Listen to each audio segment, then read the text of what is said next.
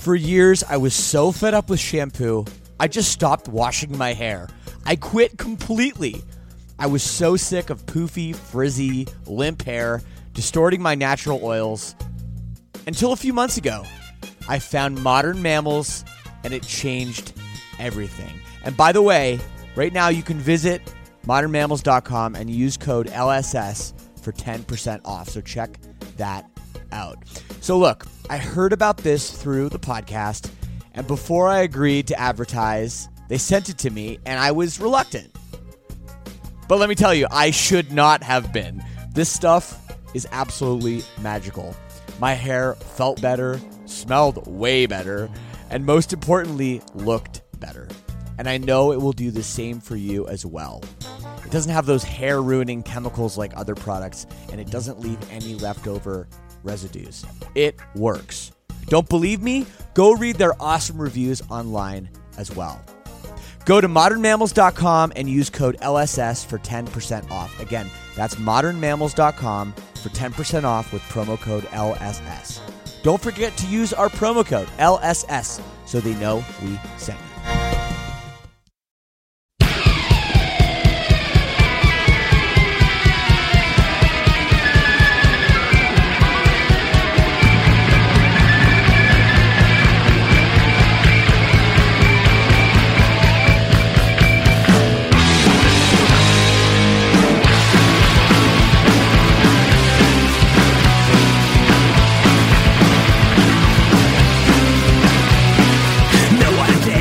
Hello, everyone, and welcome back to another episode of Lead Singer Syndrome.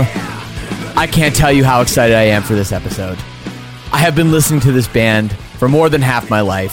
One of my favorite metal bands of all time. Absolute legends. Cannibal Corpse frontman George Corpsegrinder Fisher is here on the program. This guy's a talker. This was awesome. He was so honest, so forthcoming, told some incredible stories. It was so great to have him. I cannot wait for you all to hear this awesome episode. Before we get into it, though, a couple things. I want to remind you, you can always send me an email if you want to get in touch. If you've got anything to say, suggestions for future guests or advice or whatever, the email address is leadsingersyndrome@gmail.com. I read them all. I have periods of time where I'm good at emailing back, and there's times when I'm really not. So you might get me on a good week, but hit me up regardless. Also, make sure you follow me on social media, and don't sleep on Twitch. That is the newest, the latest, the greatest platform. I am doing tons of podcasts on there every Tuesday, in fact, 3 p.m. Eastern Standard Time. I just started doing this, but I've already had incredible guests like John Foreman of Switchfoot, Derek Sanders of Mayday Parade. It's been a really good time. So yes, the link for that is twitch.tv/Shane Told. It is completely free. You can watch the podcast live with video. It's a different experience. Don't worry, we're not transitioning completely over there. We'll always do it here on the podcast feed as well. But if you want to catch it live, you want to interact with me and the guests, it's really, really awesome. So yeah, twitch.tv/Shane Told, completely free. But if you do want to throw me a bone, because, you know, there are costs associated with this thing, check out the Lead Singer Syndrome All Access Club as well. leadsingersyndrome.com/all access. And just for a few bucks a month, that gets you in bonus content, bonus episodes, an amazing community of other fans of the show, access to merchandise, and all that good stuff. So that's it.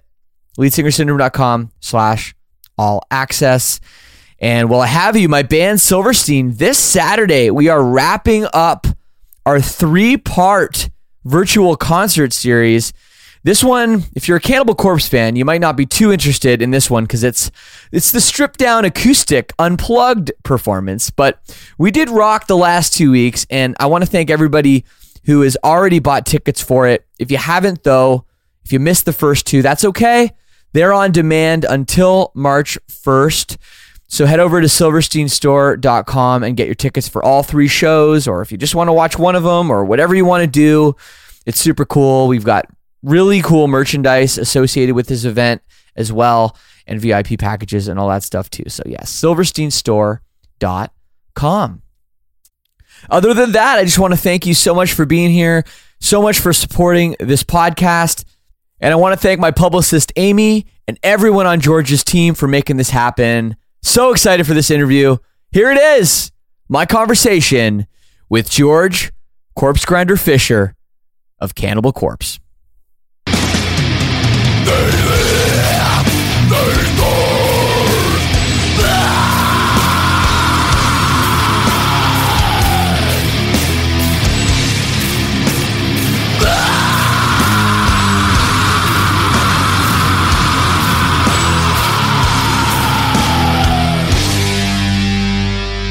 Man, it's really nice to have you on the show. Thank you for taking the time.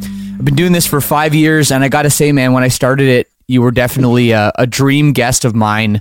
Been a huge Cannibal Corpse fan for more than half my life. So it's really great to have you.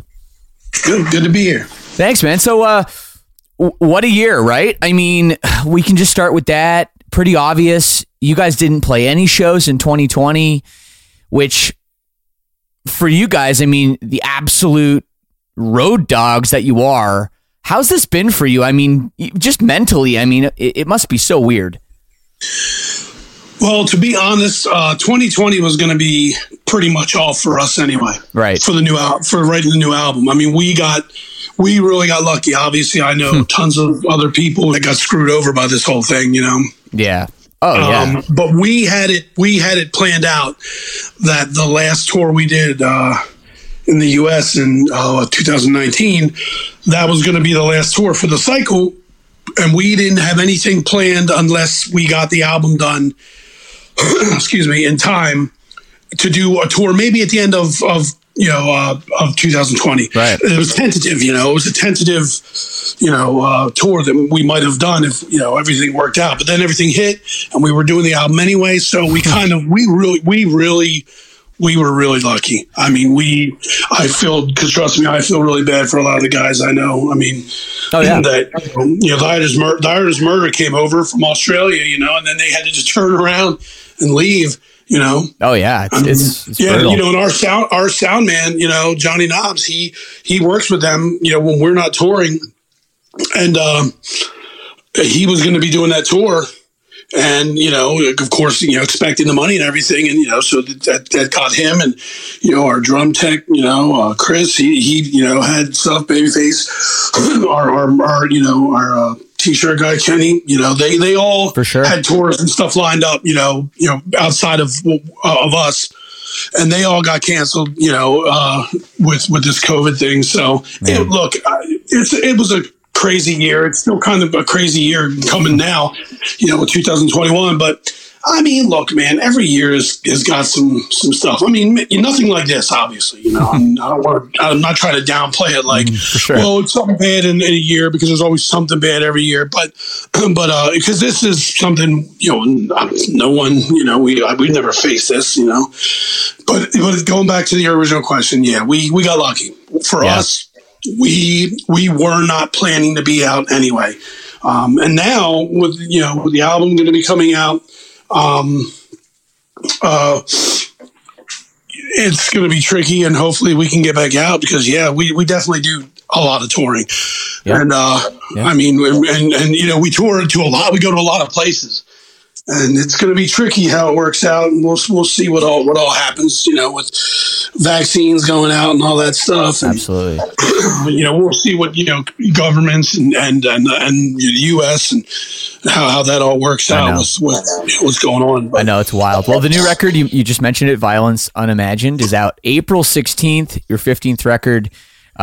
What is that, like your 11th with you, George? Wild. Yeah. But I mean, we're taught, bands that, started in the 90s or whatever, like we're taught, okay, you put out a record and you hit the road. You hit the road as hard as you can, as hard as you're able to, for as long as you can. You know, I mean, obviously to promote your new music, but also just to make ends meet. So it's going to be weird. I mean, there's no way April 16th we're going to be playing shows by then. So, you know, is there a plan? Are you guys going to try to do some live stream stuff? Has there been any talks of that? Well, we've talked about the live stream. We know a lot of people who've done it. You know, I appeared on the Black Dahlia Murders Christmas live stream. In case you saw it. I didn't see that. No, I love those guys. Trust me, when you see it, it's not me how most people see me. You know, it was a little skit. It was a skit. You know, okay, it was pretty cool. It was fun. It was fun. I shot it here. My wife shot it on my phone.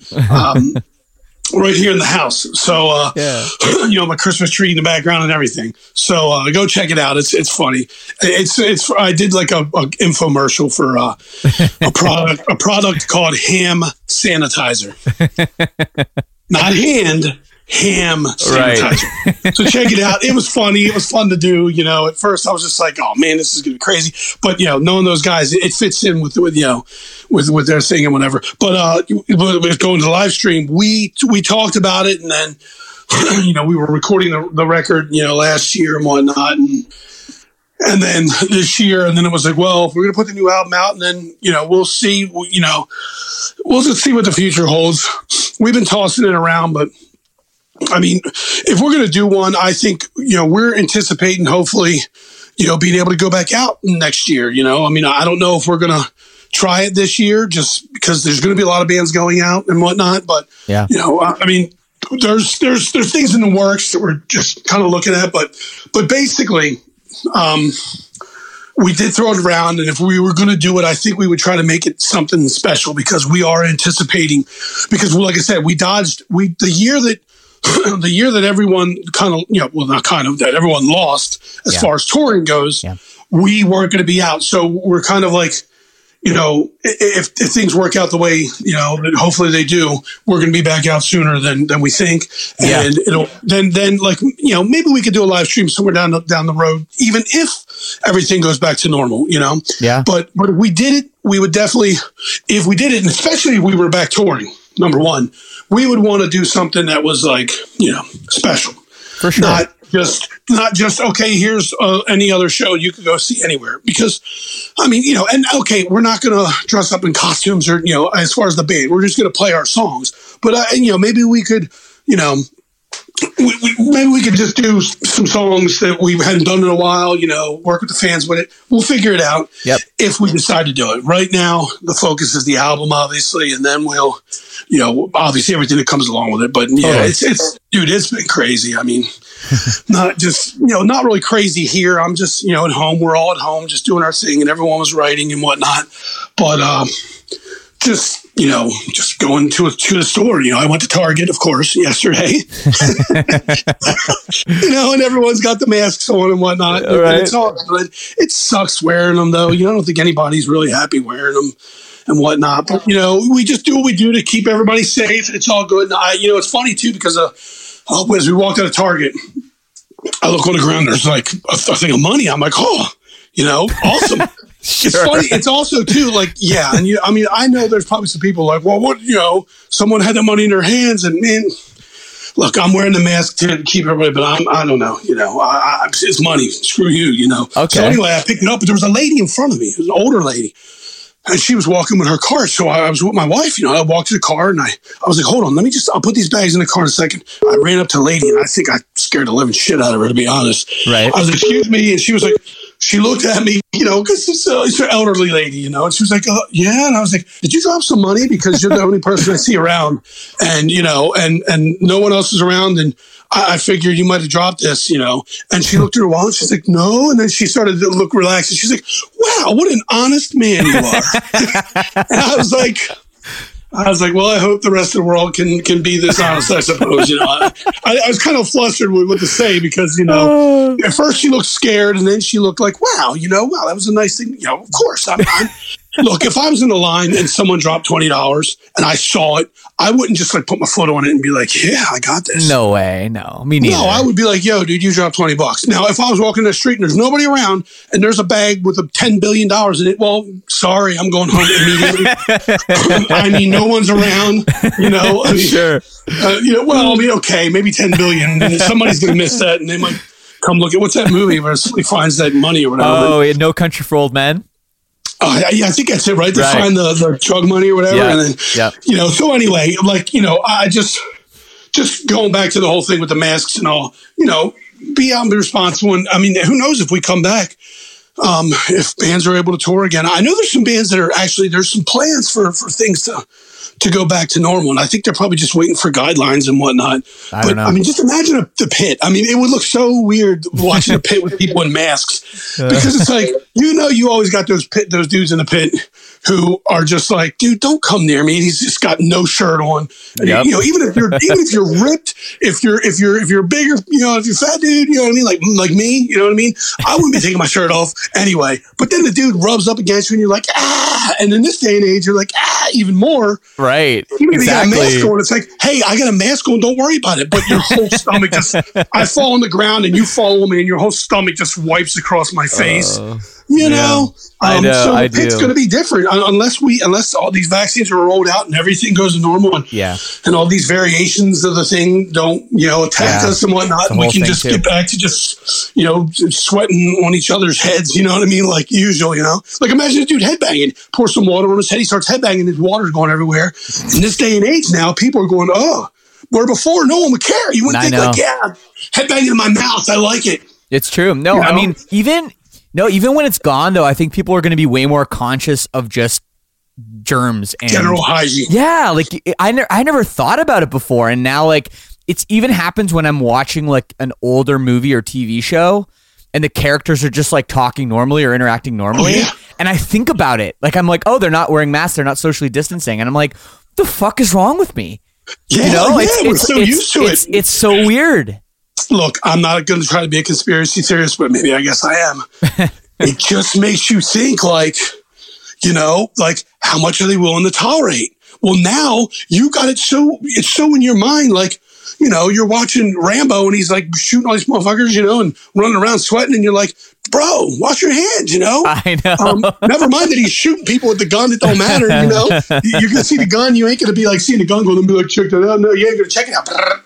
But, you watch all these movies and people are just sitting in a restaurant talking and bullshitting, like Goodfellas, they're all there like, hey, how the fuck am I funny? Because you're not wearing a mask, dude. What? I mean, just I seriously, like old shows, it's normal now. It's normalized. And that is, I'm just telling you, I'm all for everybody being safe. I have my thoughts about, I'm not going to try to say it's conspiracy. People are dying. Those are facts. People get it. My wife has had friends that got it.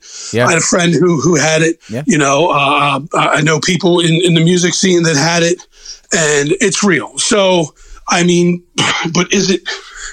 I mean, it's deadly, dude. It's like some people are allergic to peanut butter, and some people aren't.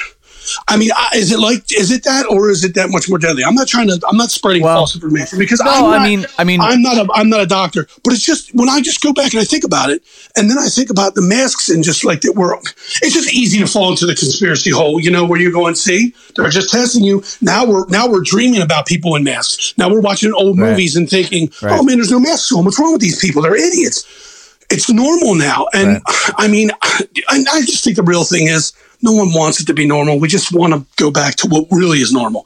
Just talking to our friend, and we're not worried about how far away he is from us, if he spit on us. And I don't care what. If, you have a friend and they're talking, and especially in a bar, a little spit will hit you. Sure. You're going to be like, oh, you're going to just grab your hit. I guarantee you, every person, no matter what happens with all this, everyone's going to get a hand sanitizer and bring it with them. If they already haven't, they're definitely going to do it. Look, we have hand sanitizer on the bus, and I can guarantee you this. We love our fans as much as any band does. But every time we come in, of course, we're all, doing hand sanitizer. And, matter of fact, years ago, I missed a show in Pittsburgh because I had a viral infection in my lung. And I played all the shows except for the night that I went to the hospital, the day that I went to the hospital, they told me when you go back, because they just thought I was some person who came in, and they're like, listen, come back tomorrow. I was like, no, I'm on tour, man. I'm in a band, and they're like, oh, and so they gave me medicine and whatnot, and we played in Philly the next day. But that night they told me, listen, you can't, if you go, and this is back when smoking was still allowed in some clubs. Right. And that Pittsburgh show, I guess they were smoking in the club. Yeah. Nowadays I would be like, no. I'm not playing. You tell them these people to stop smoking because I'm not having it. I never smoked a cigarette in my life. I'm better than anybody else. But anyway, I hate it too. I had that viral infection, and they just told me you could have just shook somebody's hand. This is like 2004. Just before my first daughter was born. Right. And so they told me don't play the show or you're coming right back here. Guarantee it. But after that, you get the medicine, pain tolerance. It's up to you. And I played in Philly, and I tell you, I wished I didn't. I mean, it was a great show. But I was only going to play 5 songs and leave. And I was just bent over because I could barely breathe because it was my lungs, Yeah. Every breath, felt like someone just grabbed it and said, no more. You don't get any more. You only got this little box here. So I got that then. And that's way before this. And obviously, knock on wood, well, not knock on wood, but, thankfully it did not kill me. Yeah. I went to the hospital, which I would never go. I'm a stubborn son of a bitch. I promise you right now. Oh yeah, man. Well, I told our sound man, I said, he goes, do you want me to have a runner take you to the hospital? And I was like, dude, I think I need to go. And he's like, really? You're going to go? Are you kidding me? And I'm like, he's like, dude, I know you are in pain if you're going to go because I'm stubborn. I will go through a lot of shit. We have all played like really sick and whatnot. I know I'm going on a tangent here, but the whole thing is, just really going back to it. I got that infection and I got it, and then I'm not saying that this is, I guess I am comparing it to that, but I'm just trying to, correlate it to, look, with this, anybody can get it.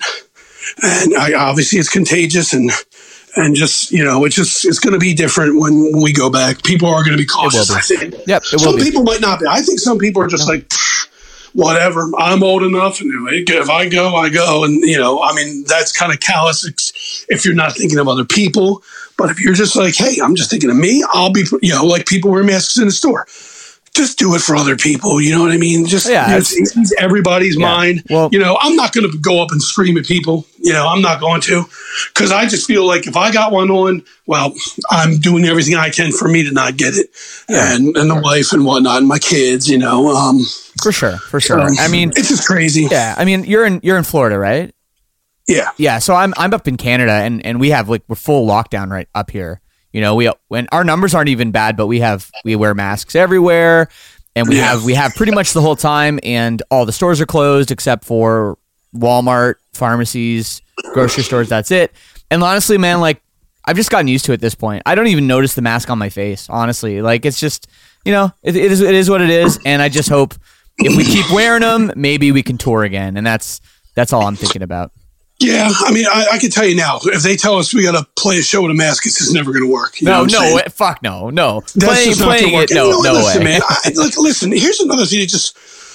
I'm not trying to politicize this at all, but you got these people, there are people who are being able to work and there are people who are not being able to work, and obviously there are essential people who are, providing things for people, obviously, first responders and all that and whatnot, in the hospitals and everything, and they're out, putting their lives on the line, and every day just for other things, not just, this COVID thing, and the people, not, and the doctors and the nurses and whatnot in the hospitals, we're just a band. So, I know that I think they were saying that bands aren't non-essential, but Hollywood is, right. Hollywood, Hollywood who needs all the money in the world. I mean, I'm not trying to rag Hollywood people out because because come on. But, I saw this thing where this lady couldn't open her restaurant and she showed, on her, I guess her phone or somebody filming it, how she had set everything up for social distancing and whatnot. This was in California, which that guy's crazy anyway, but the governor. But and then they showed a movie company right there, right by in the same parking lot, and their catering center. Yeah, I saw that. Yeah, I know that they're gonna have testing and all that, and they're gonna go through all the stuff, but still, okay. Well, why can't she can do that for her employees and whatnot, and you know, but no, she's going to lose her business because it's a double standard, man. You know, and I hate it. And I want to make sure that everyone comes to our show and is safe. But you know, I gotta say, when it comes to like say bands like us, you know, any pretty much metal band, if you headbang, it's on you. If you headbang and you think you're going to be me, and I'm not trying to be arrogant here, but you're not. Okay, let's just call it what it is. If you think you're going to out headbang me, I've said it many times on stage, it ain't happening. But if you do that and you hurt yourself, that's not my fault. You know, I mean, I will say, you know, people slamming. I don't want we want no one being hurt, you know. But I've been in pits, you know. I grew up in you know, in street music, and we've gotten hurt. Now that's not saying that we don't want people to, you know, like what I'm just trying to say is we can't be on stage wearing masks, and it's just not feasible for people to be in the pit wearing masks. They're just never going to stay on. You know, you're going to have to put a cage, you know, like a chastity belt, you know, over your head. You know what I'm saying? And you're going to need air tanks because you can't be able to breathe. You're going to suffocate yourself, and then you can slam into other people, and then you got to wear a whole hazmat suit, you know, because you don't want to sweat on anybody. Right. I mean, it's crazy, man. And look, and again, we're entertainment, and you know, the movie stars and all that stuff. They're entertainment, but they're all filming stuff now, and they're all basically. To me, now this is not with exact, you know, with knowledge of the laws and all that stuff. So maybe I'm talking out my ass, but I'm going to assume that they're going through all the precautions. But what makes that any different than anybody in a restaurant going through the precautions, except for the fact that obviously they're all going to be working with the same people every day, you know, and they're going to be tested and whatnot. And you know, you're going to have different people coming into restaurants, but people are going to have to interact sometime anyway, you know. And if someone's delivering something to the movie set and they're not part of the whole thing, you know, if you're going to keep it all internalized and you're going to prove that, and I guess, you know, and then you have, you know, that's maybe the only thing they could say, but you know, we you know, you can't always do that. So these people are allowed to be opened up and you know, making money and whatnot. Everybody else should be. There's people losing their livelihoods over this stuff. It's insane. Yeah, man. Well, hey, let's shift gears here a little bit. I don't get to talk to you every day, so I'm excited to ask you about some of your takes, and especially let's start with the new record. I mean, Violence Unimagined, it's out April 16th, your 15th record. One thing that I've always appreciated about your band is that you've never done anything real weird. You've never done anything to alienate your fan base. You've never... No experimentation. Well, I wouldn't say that, but I mean, you play faster than ever. You tune lower than ever. You know, you never tried to put any clean vocals or anything in there. You know what I mean? You've done what you do, and you've done it at the top of your game every single time. So going into a record like this, I mean, what's the conversation? Like, let's just make more bangers? Like, pretty much. I just wonder how you kind of go into that. Yeah. Well, I mean, I can't speak for the guys who are writing the music, but I think we all have the general thought process of we're a death metal band. So we're not, you know, to us, death metal is a certain way.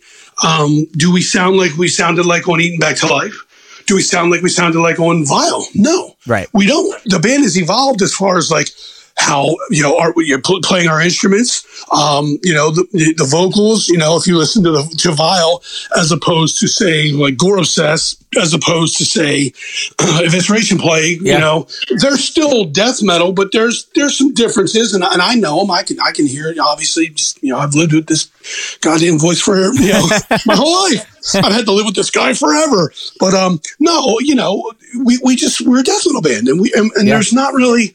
We have a certain way of doing things, and I think every record, you know, we don't want to rehash songs, riffs, you know, things like that. We want to stick to the same subject matter because, for one, we're not going into politics, and two, we're not going to go into religion. And, you know, horror movies has been our thing. Yeah. Not really any particular horror movie. We just create our own horror movies and put them into a little song, you know, into you know, a small space. You know, we try to, you know, we got brutal music and we want brutal lyrics. They're not, you know, obviously like people who look at the album cover and go, "You have kids, that's terrible." If you look at the uncensored cover, well, guess what? I'm not a maniac, and I love I love life and I love my children and I love my wife and, you know, I love the guys in the band and I love everybody and we're not hateful like that. And that album cover is just a brutal album cover. Our music is fast and pummeling. And when we saw it, we were like, holy shit. And we had our ideas that we, you know, gave to Vince, like, hey, maybe do this, put it there, do that, you know. And when we saw it, we were starting to think, well, in this day and age, people are, I mean, we're Cannibal Corpse. You listen to you look at our catalog, you know, our songs, people are going to be mad. But we're not trying to build the new rocket. We're not trying to, you know, beat out iPhones. You know, we're not trying to do that. Right. You know what I mean? Maybe we could be considered for modern death metal, you know, like one of the iPhones, or if not the iPhone, you know, like this, you know, we came on the scene and whatnot, you know, but now we're just tweaking it, you know. It's like iPhone 12 has new features. Okay. iPhone 12 has new features. iPhone 12X will have new features. iPhone 13 or 14 or 27 will have new features, but it's not probably going to make or break, you know, what the iPhone is. And that's kind of, maybe that's a bad analogy. I don't know. You know, no, I get what you're saying. I mean, when you came into the band, I mean, I'd say that was a very big upgrade. Well, things changed when I came into the band, you know, and I also think, you know, we started to get a little, you know, more technical, you know, as far as like getting older, you know, everyone's getting older and playing their instruments better and pushing themselves harder as far as that. I mean, I wouldn't say we're like a tech band, but we have some stuff that, for sure, you know, that knock your socks off. You know what I mean? If you're just picking up a guitar and going, I'll play that riff, you know, we have some songs that you probably could do that. And we have some songs that there's no fucking way you could do that. Yeah. We're just not trying to reinvent the wheel. No, I mean, I'm not trying to, you know, downplay the songs that everybody wrote, obviously. Well, but we have a general idea of what we want. We want it to be brutal. We want it to be heavy. Mm-hmm. If it's a slower song, we want it to crush your fucking skull. If it's a faster song, we want it to hit you and drag you for 20 miles. You know, there you go. Until you drop off dead. I mean, that's what I love about your band. I mean, I think it was the record Bloodthirst that was, I think, your third record you did. And that to me was the game changing record. When I heard Powdered Into Dust, I was like, holy shit. I don't know if it was a combination of the vocals that you brought in with the, you know, like doing the high shit as well as the low shit and just the tuning, because you guys started tuning your guitars lower or playing 7 strings and all that. But that record to me was the biggest game changer. It's still probably my favorite Cannibal record. It's one of mine for the vocals for sure. I mean, I was going crazy on that one. Yeah. I mean, yeah, I was at a, I mean, I don't know. It makes, when I listen to it, I kind of get depressed. Like, man, you need to start doing, because I was doing high stuff all over the place on that Gore Obsessed. Yeah. I was going out of my mind, you know, and I probably toned that back some. And, you know, and at that time too, I was doing like the really long screams. Yeah. And I'm telling you right now, I was getting some severe headaches after that because I was trying to hold them out for so long that no oxygen was going to my brain. And I'm just too hard-headed and stupid to realize that, you know, I just be like 15 seconds. Right. And then next thing you know, I'm like, as soon as it was over. So I probably dialed them back some from that. I don't know, because when I listened to Kill, you know, the first song, you know, dun dun dun dun, sure. It's a fucking scream, but it's not as crazy as the other ones as far as the length and whatnot. But yeah, definitely Bloodthirst. Bloodthirst is one of, you know, our one of, for me, my favorite ones. But this one too, though, this one's got a lot of stuff where, you know, where there's, you know, I mean, obviously the world has yet to hear the whole thing, but I don't know. I just going back to what you were saying is, you know, the original question of just, we're not, like I said, we're comfortable doing what we've been doing. And if people just think, well, they're just, you know, they just do the same thing and it's boring and whatever, well, it's not for everybody. But, you know, at the same time, you will never win, because if we would do a record, if we would do a song where I was just like, yeah, and did some like video game noise, or did some acoustic part, and all of a sudden I was singing some clean vocals, people would be like, what the fuck is this? You know? For sure. It's, you know, look, we do what we do, and we are going to be that band that just did not sell out. You know, we're going to play what we play. It's death metal. It's brutal. It's fast. I'm not singing. And it's that simple. I mean, and look, I've done other albums with I've done a bunch of other albums with other people, and it's pretty much the same thing. I did the Paths of Possession records, and I probably was screaming more on those than any record I did, even Bloodthirst and whatnot. Yeah. But there's no real variation because, I mean, really, look, I'm just a hack. I'm just a death metal singer. It's all I do. Growl, growl, growl, scream. Growl, growl, scream. If people love it, that's great. But I'm not trying to, like I said, I'm not trying to be the next greatest vocal wizard. I'm not trying to be like Freddie Mercury because I can't sing. I don't sing. Maybe if you want to compare that to death metal, that's fine. If people want to put me in a category, that's up to them. It's not up to me. I do what I do. I'm really happy with it. We do what we do. We're really happy with it. And I know that people can look back. If they're fans of the band, definitely they will say, these guys, maybe they don't like one record as much as the other. That's all, up to them. But they can at least say they didn't sell out. They didn't try to be like commercial. We didn't try to get on the radio. No. And if we did, it would be by doing what we're doing. Yeah. If for some reason Inhumane Harvest was all over the radio and they played it all day and night, it would be because of the song that it is. It wouldn't be because we changed the lyrics and I redid a new vocal track so it was about babies and flowers. It wouldn't be because we tuned the guitars up and re-recorded them, and there was no real fast parts, and Paul just played a skank beat instead of, or a swing beat instead of a blast. Right. So sure. It's not going to be because of that. It's going to be because the song is what it is. It's how we recorded it, and that's how it goes. If people don't like it, it's up to you. Go listen to somebody else, and you know what? Have a good time. Hopefully you do like it. But again, if you don't, then you aren't going to like other stuff, and you're not going to like whatever album we come up with next, whenever that would be, Yep. You just go listen to somebody else. I mean, more power to you. There you go. To each his own. Well, you talked about this day and age and the lyrics the song titles and stuff that you say make people mad.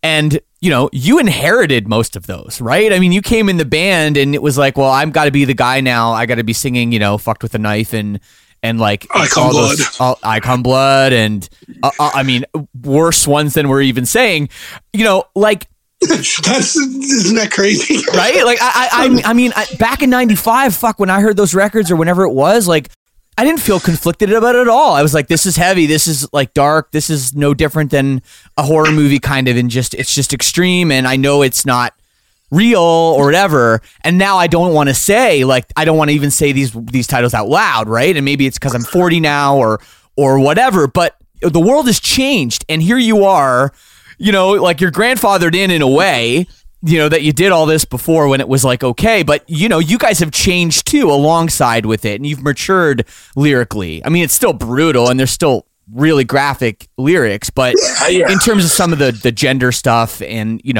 that kind of violence, you have changed, which I think is progression, right? I suppose. I mean, listen, we've always said we've everybody has gotten dealt with in our songs.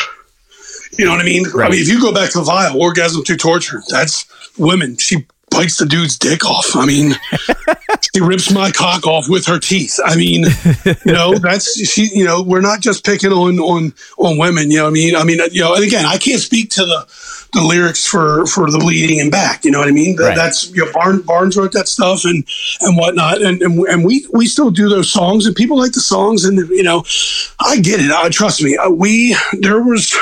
There were some, I think, issues prior to me getting in a band, but they kind of bled over into when I was in a band with, stripped, raped, and strangled and whatnot. And it's like, you're promoting rape, and it's like, really? Now, especially nowadays, really? I have a wife. I have two daughters, it's a song. Okay. Now, again, I didn't write those lyrics. I can't, say what the motivation for the lyrics were. But they're what they are, and we've maintained basically a horror movie that is a horror movie thing. Yep. There are movies, there are books that have rape in them. if you're going to cancel us, then you need to go back. And then that seems to be the problem too, is that's what everyone wants to do, is go back and just find everything that's wrong. And then they can sit in their house and, then they're going to start picking everything in their house. Oh, there's a spot on the floor. Well, got to get that. Oh, well, that thing's in the corner there and it's a little messy, and it's just an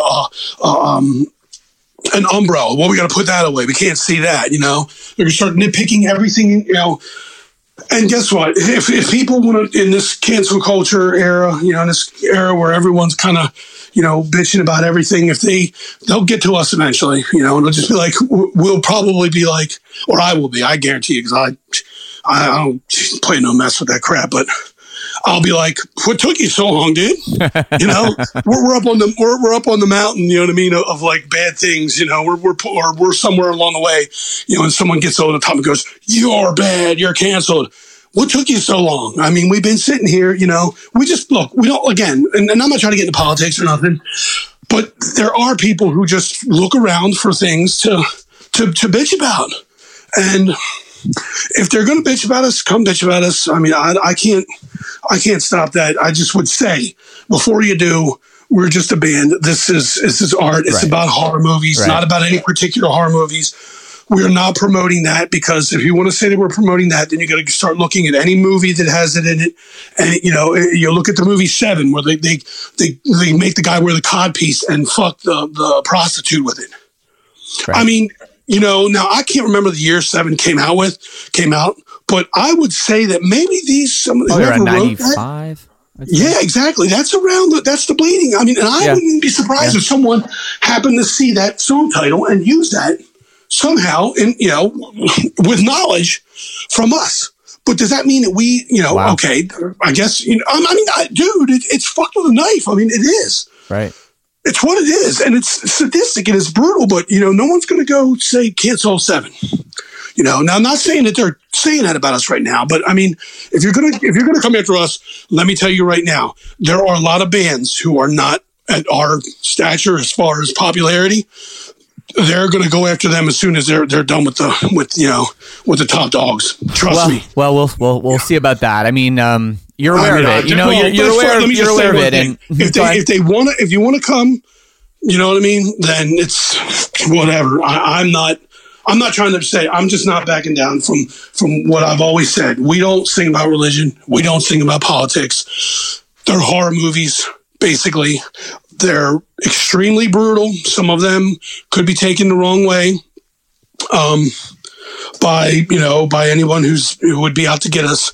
But mostly, I would say they probably do it because they just didn't like the music.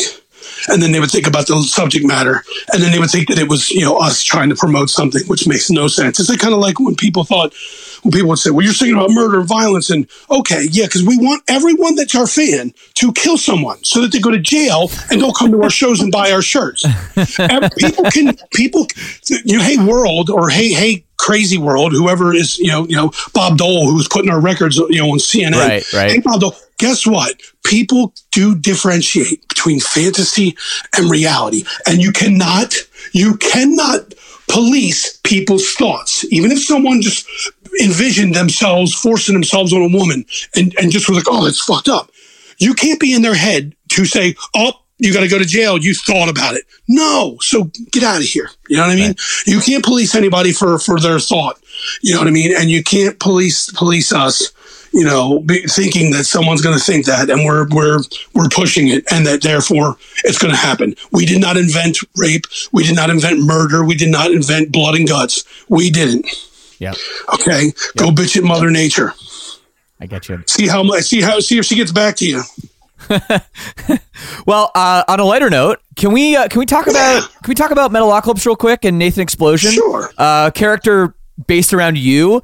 What was when that first came across your desk, let's say, what were your thoughts? Obviously, that was a big show, very funny and mainstream. And was there any kind of resurgence? Like, did you saw that after people saw that and started saying, like, because I thought it was, I heard it was your voice actually originally as I Nathan did voices Explosion. for the show. Yeah, no, I know, but I was told that you were that character. Yeah, So- everybody thought that was me. Right, Everybody so- thought that was me. Oh, I mean, I wish I was. I'm Right. right. Make more money. Sure, but I mean, obviously, like that put a lot of eyeballs on you at a kind of a Sure, yeah. a kind of a time yeah. when at a kind of a time when I don't want to say death metal was dying because that's never happened, but you know, emo music and all that kind of shit was coming more into the mainstream, right? And then That's here the you music, are. That's the music world. You know, I Yeah, mean, sure. you know, I mean, death metal really in the early '90s. Before I was in Cannibal, I was in Monstrosity. Yep. You know, you had More of an Angel on MTV, and you know, people were talking, you know, about Death and you know the band Death that is, and whatnot, and you know, Obituary and all, and D-Side and all the bands, and it was getting really popular. And then you know, just every kid who was in a band, whether it was a thrash band, there's a lot of thrash bands that were like, oh, we're getting into death metal, and then a lot of those kids started death metal bands, and then a lot of kids who were getting into death metal, then all of a sudden, you know, they heard Dark Funeral and Marduk, you know, and Mayhem, and you know, Mortal and all these bands, and they were like, oh well, you know, we're going to put on the paint and be black metal, you know what I mean? So, and then of course, you know, when that's oversaturated, people are going to go to something else, and then it all kind of probably rewinds and settles down. Yeah, death metal people say death metal's dead, whatever.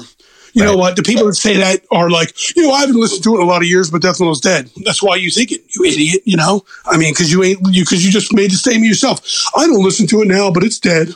How would you know? What bands have you listened to? If you don't listen to it, how can you tell me it's dead?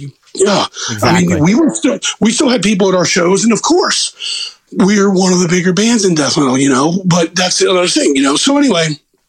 When that whole thing was happening, and then of course Metal Alchemist came out, and then I mean, look, when I went and did the first set of vocals or voiceovers, because I did like three. I did the you know the opera thing, that you know the last thing that they had done. Yeah. You know, I did vocals. I did I actually sang basically for that one. But when I first did the first round of recording for them, I went to California, and I went to the Titmouse Studios and whatnot. I met Mark Hamill, you know, which was incredible. Sick. Cool. Fuck yeah, man, it was great. I got pictures. Side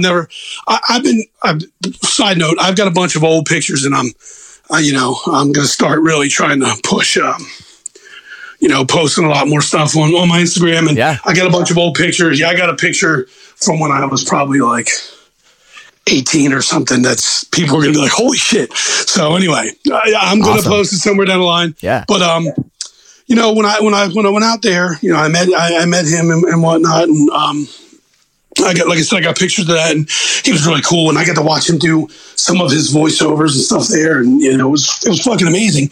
And, you know, at that time, it hadn't really become what it became, you know.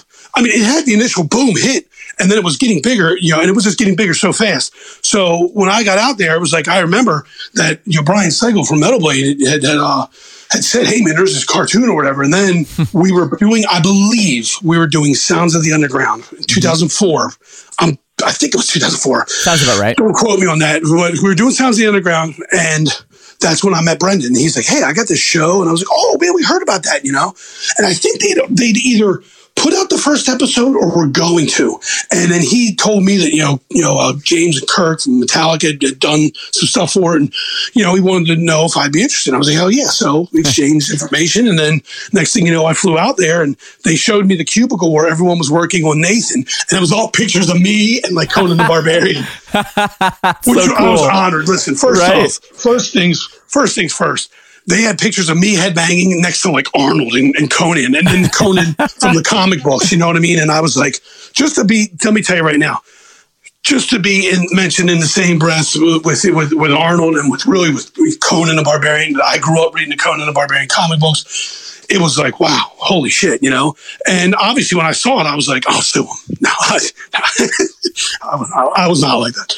But no, I was like, hey, you know, obviously it did not hurt us, because people started just saying, okay, who is Metalocalypse? Who are they, you know, who are the inspirations for him? And no one ever said anybody but me for Nathan Explosion. And it was an honor, man. I mean, you know, and of course I would have loved if I did the voice, but you know, hey, it's not the biggest part about it. The biggest part about it is just that I got to do the cartoon. I got to meet Brendan and Tommy. I got to meet Mark Hamill. I got to be on Cartoon Network, which, by the way, some people don't know, I don't think. We did, if you ever heard of the show Squidbillies? No, I haven't. It's a show. It's another cartoon on Adult Swim. Okay. Years ago, we did the theme song for it. Oh, wow, cool. It's awesome. Real quick, 40 seconds or something. And, we real quick recorded it, at Rutan's, and then we did it, it was for the Halloween special, Squidbillies Halloween, and we did the theme song for it. So either way, look, Metalocalypse, it was great. It was, hopefully it's going to come back, I know they killed off the assassin who was me, but there's always, you never know, maybe they could, they could find something else for me if they wanted. If not, it's still cool. Sure. I would still watch it, and it definitely did help us. There's no doubt about that. Yep. It helped us. It helped a lot of bands. I mean, you're talking about a cartoon that's that obviously people who aren't just metalheads are going to watch it and be like, hey, you watch a lot of cartoons, just even if you're an artist, and you're checking out new art, new cartoons on. You want to check out the art style, and Well, not to mention, the music was actually really good. Well, Brendan is a talented guy. Yeah. Like that Death Clock stuff. Brendan is definitely awesome. legit, man. Yeah. You know what I mean? Yeah. Forget about it. And of course he's got Gene Hoglan playing with him. Come on. Right. I mean, right. And everybody else in the band is. And I saw them play here in Tampa. St. Petersburg. Yep. I went, saw Metalocalypse, and it was awesome. It was great. It was a great show. They had, all the excerpts of the cartoon and whatnot, and everything. And they referenced at least one of our songs. And Brendan probably hear this and go, "You dick, it's more than that." But "Rotted Body Landslide," that's in one of their episodes. Oh yeah, where they go shopping at the grocery store, and Nathan Exposure goes, "Clean up on aisle 7, Rotted Body Landslide," and it's like. And it was like, dude, that's one of our fucking songs, Right. No, I feel like there was tons of stuff like that, like in the background. It would be like a skull full of maggots or something, like that kind of stuff. But they also had Dimmu Burger. Right, Dimmu Burger, that's the one, yeah. And one of the other famous things that I did, like for that, was that was at Dimmu Burger was with the kid that orders from Nathan Explosion. Hey, fuckface, that's me, Yeah. And it's funny because, and I've since met him, but I didn't get to meet him for this because I wasn't there when he did his stuff. But in that skit, in that scene, it's me as this little punk ass kid, giving Nathan Explosion a hard time. And by the way, I will say the hey, fuckface. I was like, "Hey, can I cuss?" And I came up with a "Hey, fuckface," because nice. give him some New York, attitude or whatever, something. And I was like, "Oh, I'm from Baltimore, I definitely got the northeast. I got the northeast tude," and I was just like, "Hey, fuckface," and like, "Oh, that's perfect." So anyway, when Nathan Explosion, was getting all flustered, and the manager comes over to him, that's King Diamond, and I was like, "Wow, awesome. I technically did something with King Diamond, I've since met him, and he was great twice, and he was amazing, and he is, to me, I'm just telling you, this is my personal opinion, and he is my favorite heavy metal singer ever. His voice is incredible. Awesome. When he sings clean, it's just amazing. I Don't Break the Oath, Merciful Fate is my favorite album, So it was just an honor, like, wow, man, I'm in the scene with King Diamond. Like, I didn't give I of course gave a flying shit about the show and whatnot, but that's what meant so much to me is when I was doing it, and I didn't know that when I was doing that part. I didn't know that maybe they told me, I can't remember. But then when I saw it, I was like, that's King Diamond, so amazing. Metalocalypse, definitely. I love those guys. I thank them right now on this show. Thank you guys, Brendan and Tommy for having me on this show. It really helped us out. It really helped to say my name out and the band's name out. And then they referenced us so many times and just made a great cartoon, made great music, wrote funny skits, and definitely helped metal in general and extreme metal for sure. For sure. 100%. No, I love that show. Cool, man. Well, I won't take too much more of your time. You mentioned Eric Rutan in the band now. Guy is an actual legend. I know the whole situation with Pat. I don't know if you want to talk about that or not. it was obviously pretty intense, but having Eric in the band is pretty awesome. I know he's produced a lot of stuff for you guys. Yeah, well, I mean, I've done like, let me think about this real quick. So let's say Kill, right? Yeah. Evisceration, Torture, and then Red Before Black. I did the 2 Pairs of Possession records with Eric, and now Violence, 7. Yeah. And I've done, I did the Metalocalypse stuff. Not the first set of things I did when I went out to California, but after that, I did all the Metalocalypse stuff at Routines.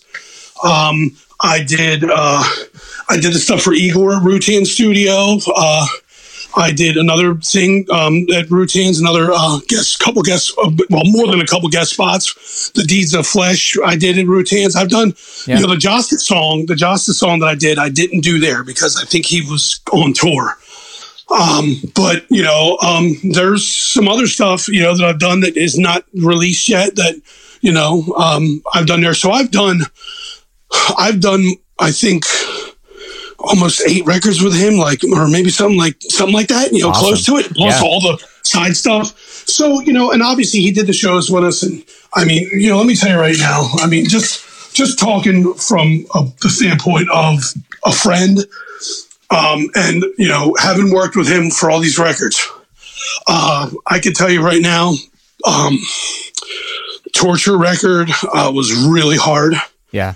Really hard on me, like just singing wise. There's just sometimes if I don't get to practice as much, man, and then we try to go and sing 4 songs in a day, 12 hours, that I'm not 25 anymore. And then that's just too much wear and tear on the voice. And if we're, and so I've had some times where there's one time, I believe it was on Torture record where, I'm in the booth and he's outside and I just got down on my knees, just like, I'm done. I should just, leave. Because I was just so frustrated. Yeah. And he will not, and as my friend, he came in the booth, he's like, hey man, look, and he just said all the things that, you would think a friend would say when you're down and when you're doubting yourself. And I can tell you right now, he's like, and I was like, yeah. And, I was just listening to him and I just felt better and better. And then I just got up and he goes, now get the fucking work. Now get the fucking work. Come on, we even got a record to do. Come on, And Routine, when he wants to get like, yo, come on. You watch him watch football, man. He's like, yo, come on. Right. And he's like, let's go, come on, And I'm like, fuck yeah. And, we got it done, But, I mean, he just came in the booth and he was just being my friend. Just like, look, man, you are who you are because, you're just having a rough time. And it happens to everyone. And he just said everything that I think I wanted to hear, but he also told me things that I needed to hear that I was not believing anymore. And, that's your friend, And then on top of that, just working with him, just, when everything's going great. Because let me tell you right now, the true measure of like a leader, of a person who, a good friend, is not how well they deal with you when you're all drinking beers and laughing about the shit you did and the shows you played and this happened and that happened. It's when you're sitting on the side of the road and the fucking bus broke down and the air's, obviously off and it's fucking 95 degrees out and everyone's tired because he got woken up in the, and shit like this is kind of has happened, For sure. And that's when the leaders are just like, look, we're all tired, but blah, blah. The leaders lead in the bad times. And that's the definition to me. It's not, everybody can be happy when you're winning. Everybody can be like, yeah, we're winning. It's number one. Yep. But when you're not, that's when the people that are just going to take you to the top are going to be like, listen, this does not beat us. And I'm telling you, he's like that. And, and again, we have all the fun in the world. I mean, trust me, we waste a lot of fucking time. Well, I do really. Because if you can tell, I talk too much. And there's times when he's just like, come on, man, we got to sing this line. And I'm just like, all right. I know. He'll hit play and I'll just do like a high, like Tom Araya scream. And he'll be like, oh my God. He's like, he'll laugh and we'll laugh so hard. He's like, all right, we just wasted 10 more minutes doing that. We cut it up so much in the fucking in the studio. I mean, with him being in the band, and then of course, we toured together because we toured with Hate Eternal, a few times. And we recorded with Rutan, which is, basically where we're all living together. But having him on the bus where we're actually living together every day. I mean, I seen him mad, really, really mad one time. And obviously it wasn't in anybody. It was just some circumstances. Because trust me, sure. I've come in the bus and went to backstage and I've kicked shit over and everyone's just sitting there looking at me like waiting for my little baby tirade to end. You know what I mean? I guess, you could say like, kind of like, I have the lead singer disease, That's right. Lead singer syndrome. There it is. Yep. You got it. We all got it, baby. So it's like, I just, I can smash it up and I will. And I was mad and whatnot. And then after it, everyone just kind of let me do my thing. And then because basically what happened is we were in Australia and someone drew with a silver Sharpie on my boot.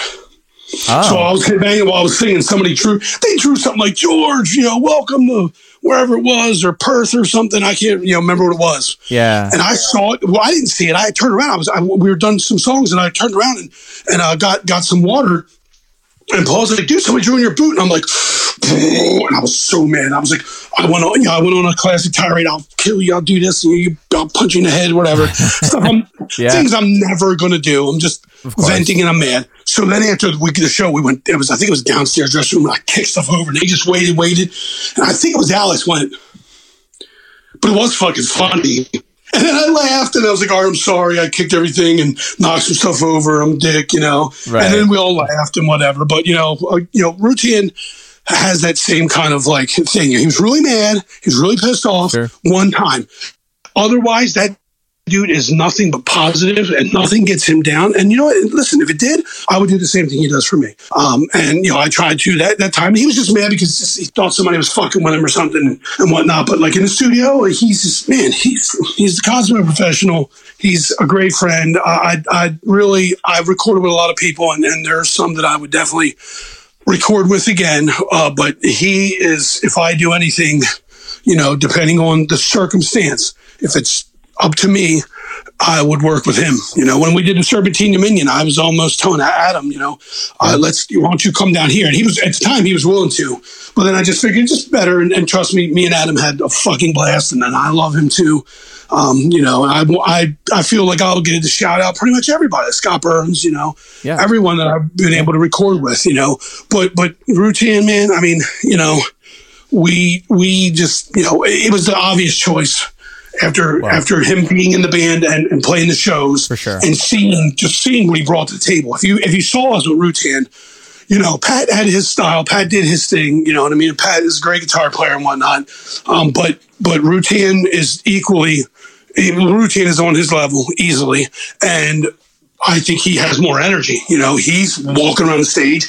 He's looking at people like he's going to kill them, screaming the lyrics at them, Just, he looks savage, man. He looks savage. It was just a natural, just like once everything happened and whatnot with Pat and all, and, I don't want to go too much into it, but at least not right now, But it was obvious, I mean, Rutan's done guest vocals on our record and whatnot, and so it was just like, but it was just up to him. He has Hate Eternal. He has his studio. He has a lot of things that he's doing outside of, of that. So it was up to him. And we were just like, if he wanted to be in the band, then, that's what was going to happen. And fortunately he did, and he wrote 3 songs, on the album. So awesome. No, I was going to interject with the story of one time when a kid tied my shoelaces together on stage. I was pretty pissed about that. Luckily, I noticed right when as I walked away, I didn't fall on my head and cracked my fucking head open. But that was the same thing. Later, I looked back and I was like, "That is pretty funny." There's no like, damn it, let's get a barricade. People are too close. Well, let me tell you right now. After that, there has been times where, and I felt a little shitty about this, but sometimes, there's a part of me. And it just depends on the show. You ever pull up to, and trust me, I mean, people will probably get surprised by hearing this stuff from me because they're just like, well, you're in Cannibal Corpse. We're playing amphitheaters and stuff like that. And no, that's not always the case. Venue in Perth, I think you're talking about. I know it's the one hi-fi bar or something. It's the corner stage, and then the dressing room is like downstairs, by the road. It's not like yeah. I think it's right. Yeah, I think so, man. Yeah, I can't remember, man. I was so mad. I don't remember anything from that day. All good. Except how mad I was, and how I was like. I remember too, because everyone was quiet after I was just like, motherfucker, kicking stuff. And I was just, man, I think I flipped a table over or swiped a bunch of, candies and stuff off the table. And everyone just sitting there just looking at me. And, then I just turned around just like, fuck this, and then Alex was like, well, that's pretty funny. And I was just like, then in that moment, I was like, okay, I knew how much of a moron I was. And just whatnot. But, look, we pulled up to some places, seriously. Yeah. And it's been like, speaking of people on stage and whatever, but we pulled up to some places like, this isn't going to happen. This can't happen. There's no way. We can't even play this place. We played this place in New Orleans called Siberia before we did Mayhem 2014. Mm-hmm. And I mean, literally, it was super hot. Brian Slagle was there as well from, Order of Metal Blade.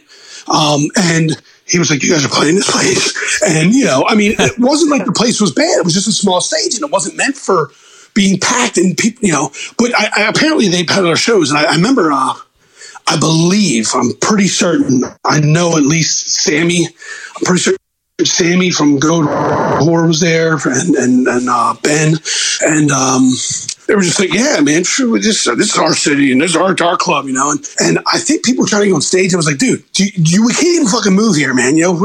But sometimes you play places like that and you're just like thinking before the show, like, oh my gosh, man, let this fucking show end.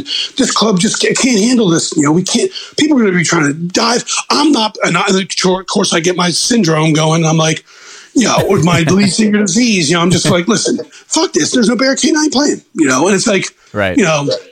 Johnny Knobs will be like, all right, and we'll cancel.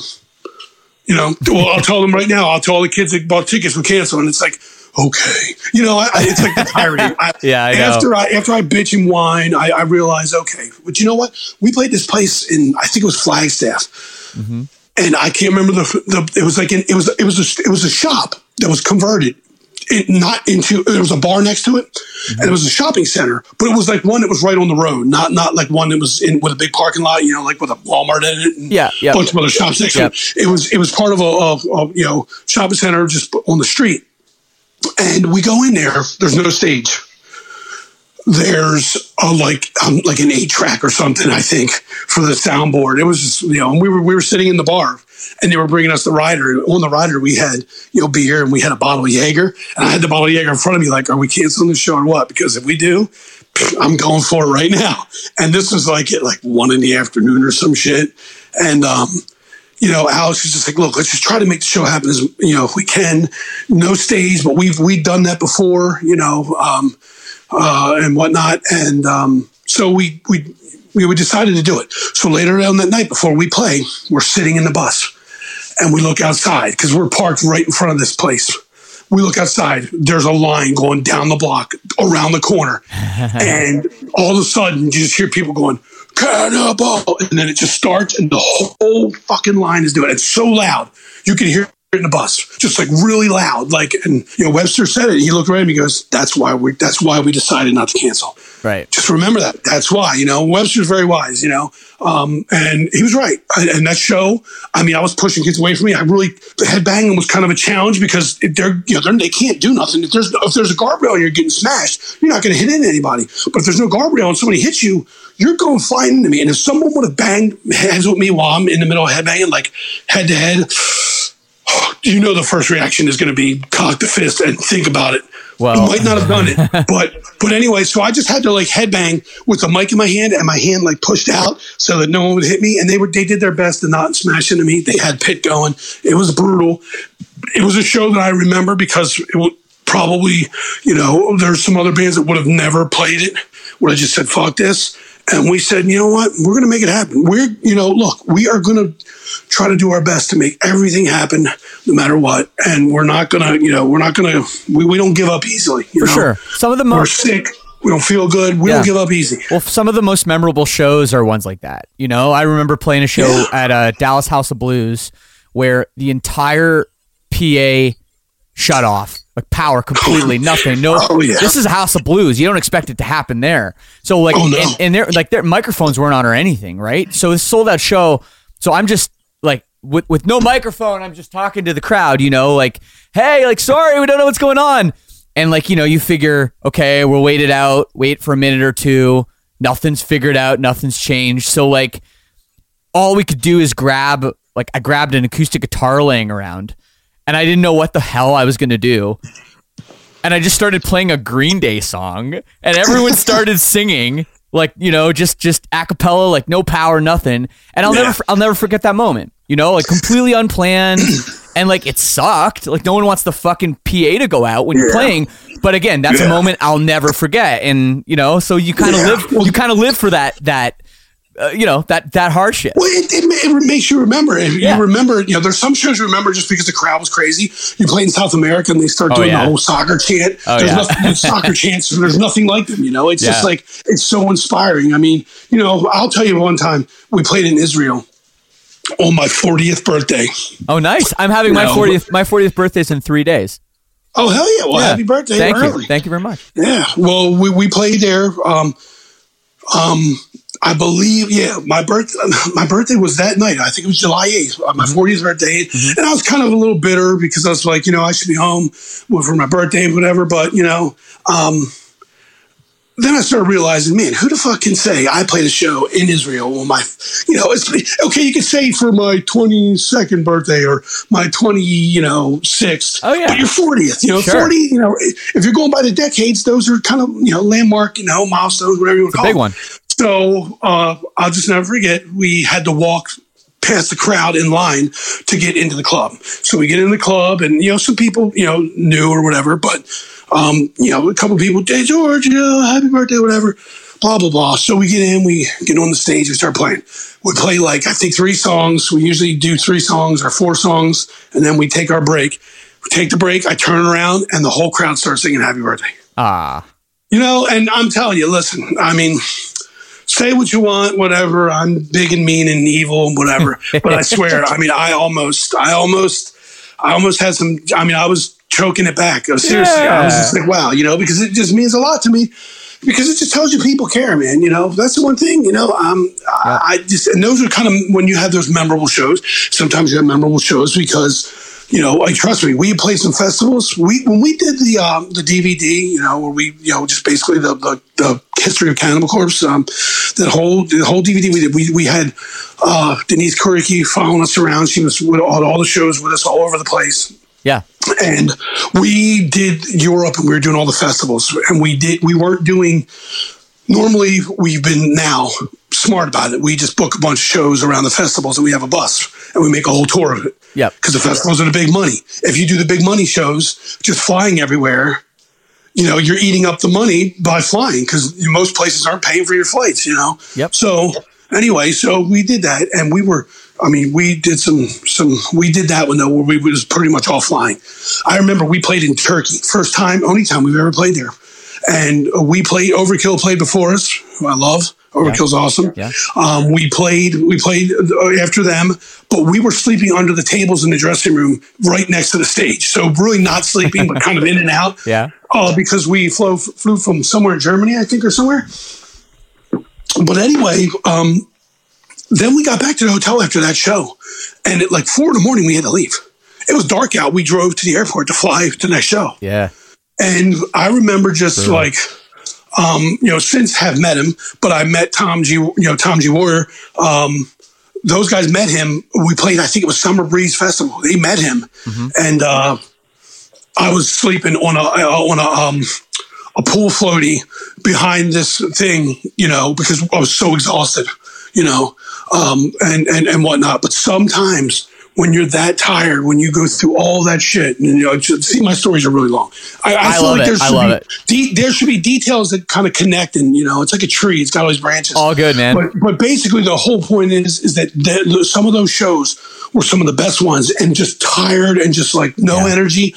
But the crowd comes out. The crowds are, kicking your fucking head in, and then you get that energy and you kick back, and it's what metal is all about, I mean, it's what music really is all about. But obviously metal is my expertise. I can tell you right now, there's been a few of those shows where I just was like, man, I don't know how I'm going to get through this show. We're just tired, or you're sick. You're just depressed and want to just go home. It's just been a long tour, especially like Europe, and Europe's great, but sometimes, man, I know what you mean, man. Depending on when you tour in Europe, there's a lot of just cloudy days, a lot of cloudy weather, Yeah. You know what I mean? Like you get to Europe sometimes there where it's just, especially like in February and, just some shows you get on the stage and it's just like the crowd is like insane and you're like, holy shit, man. And it just, I mean, you just look at each other like, you kind of get it. I mean, we played in New York on the Decibel tour. It was the last show. Because we were doing a Slayer tour after that. Mm-hmm. There were we couldn't do the last like 4 shows because we were playing in those areas. New York's the last show, PlayStation Theater. Yep. And man, we got on that stage. And that was like the best fucking show. One of the best shows I ever played in my life. Awesome. We got on the stage and we saw the guys in Suffocation. They were hanging out by the dressing rooms and whatnot. And they were just like, yeah, man, and they were just, yelling. And we were just like, we were kind of just stomped back because I was like, fuck yeah. But I just had that scowl. Like I was mad, like that the show was bad, but I didn't mean it that way. It was just like that scowl, just like, yeah. And we got in the dressing room. And this is going back to what I'm talking about, Routine. We got back in the dressing room. We're just sitting there. Everybody's kind of changing. And Routine goes, that was a fucking show, wasn't it? I was like, yeah. And I started screaming. Routine's like, fuck it. And we were just, we're all like, I think Paul was kind of reserved. But Alice was like, yeah. And Barrett was kind of reserved. But me and Routine were just like, and then we all just started like losing it. Like, fuck yeah. That's a fucking show. That's how you, and it's Routine. He's leading the charge. That's how you end the fucking tour. That's how fucking, because I was walking, look, I'm a statue. We were pretty much all statues on stage. But I was walking back and forth and looking at the crowd. And it just had that energy. It had everything to it. It's crazy because you can't park in New York. You can't park your bus. Right, of course. So we were just like, fuck, man, we got to, it's New York. Okay, so there's lots of shit you want to go see. And I did go visit a Target there, by the way, around the corner. But I mean, you still don't, when you don't get to sleep until you want to wake up, even if you're on a schedule and you're up at, you get 8 hours of sleep. Yeah. Most people, even, if you're just laying in your bed, you wake up at 8 and you're like, you know what, I'm just going to laze around here and look at my phone or whatever. But you can't do that. You got to take a shit, dump it off and dump and go, And so we were kind of just like, this show's going to be so hard. And we were tired because we just didn't get to just relax how we wanted on our bus.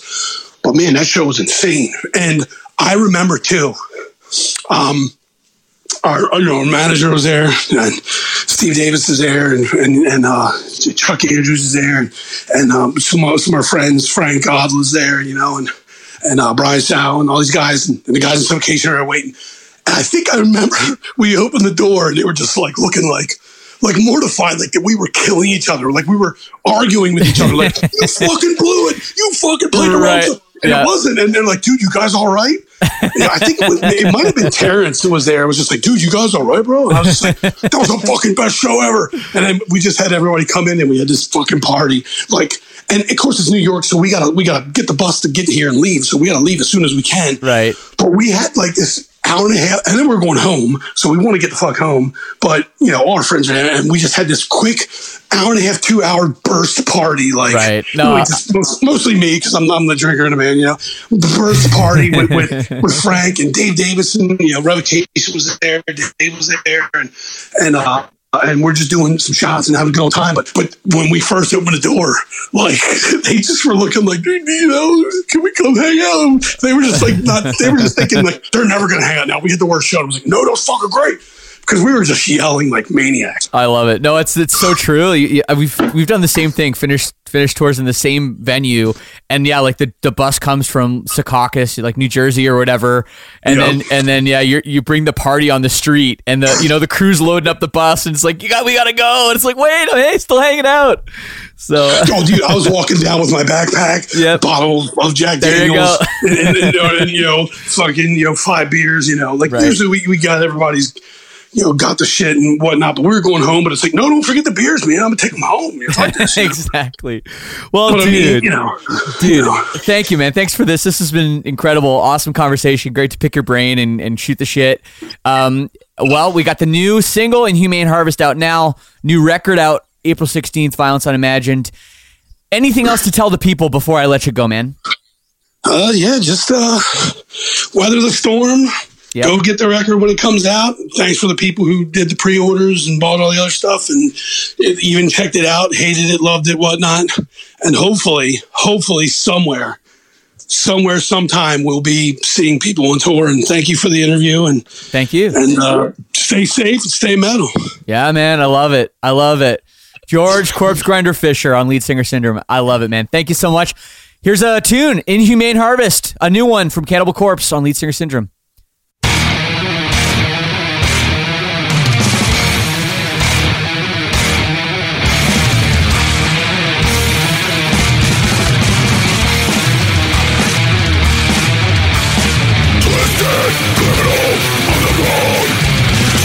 Another victim for complete control.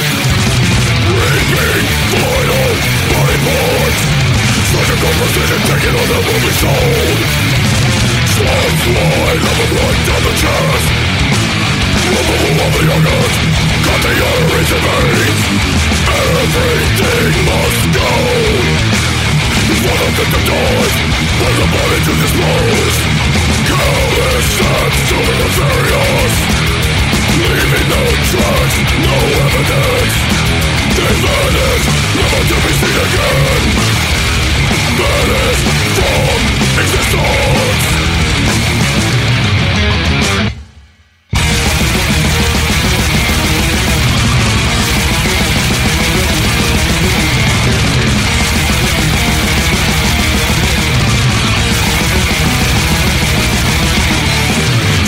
Blood of the right to the chest.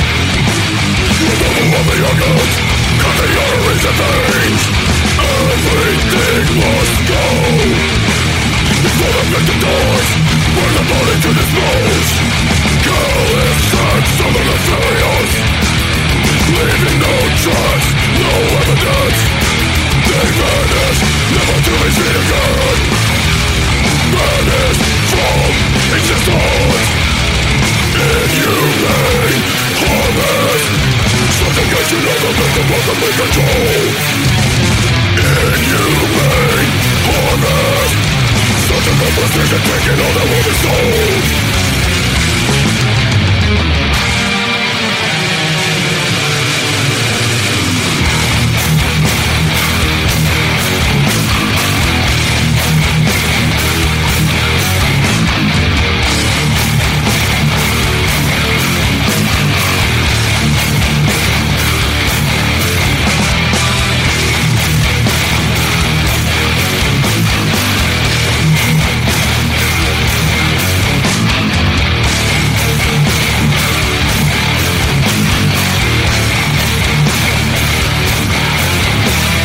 Lovers of the misty light, while the prophet multiplies. So many lives erased. Covert genocide. Lovers of the misty light, while the prophet multiplies. So many lives erased. Covert genocide.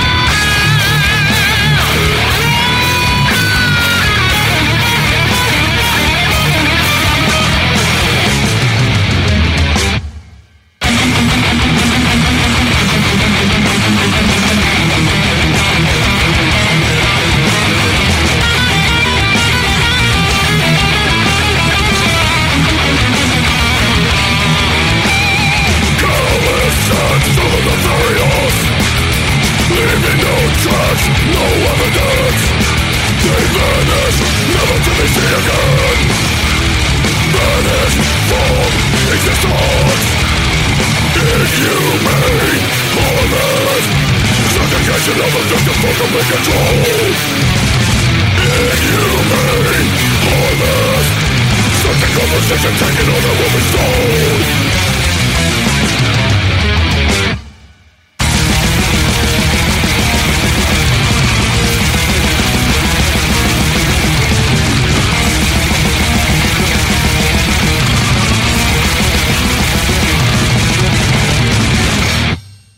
And there is new music from the legends in Cannibal Corpse and Inhumane Harvest. Their new record, Violence Unimagined, is out April 16th. You can go get it on their website, which I believe is still cannibalcorpse.net. Yep, always has been. They have not slowed down even a little bit, which is awesome to see. Corpsegrinder, what a legend. I want to thank him again so much for taking the time and speaking with me. And thanks to you for tuning in as well. We do this every week, so make sure you hit the subscribe button and you tune in and go back.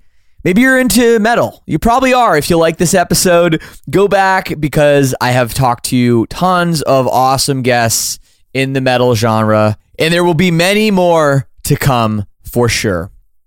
Next week, going to switch gears a little bit. Jeff from Thursday will be on the show, and on Tuesday, live on Twitch, John from the Maine. That's at 3 p.m. Eastern Standard Time. Twitch.tv/Shane Told. Completely free.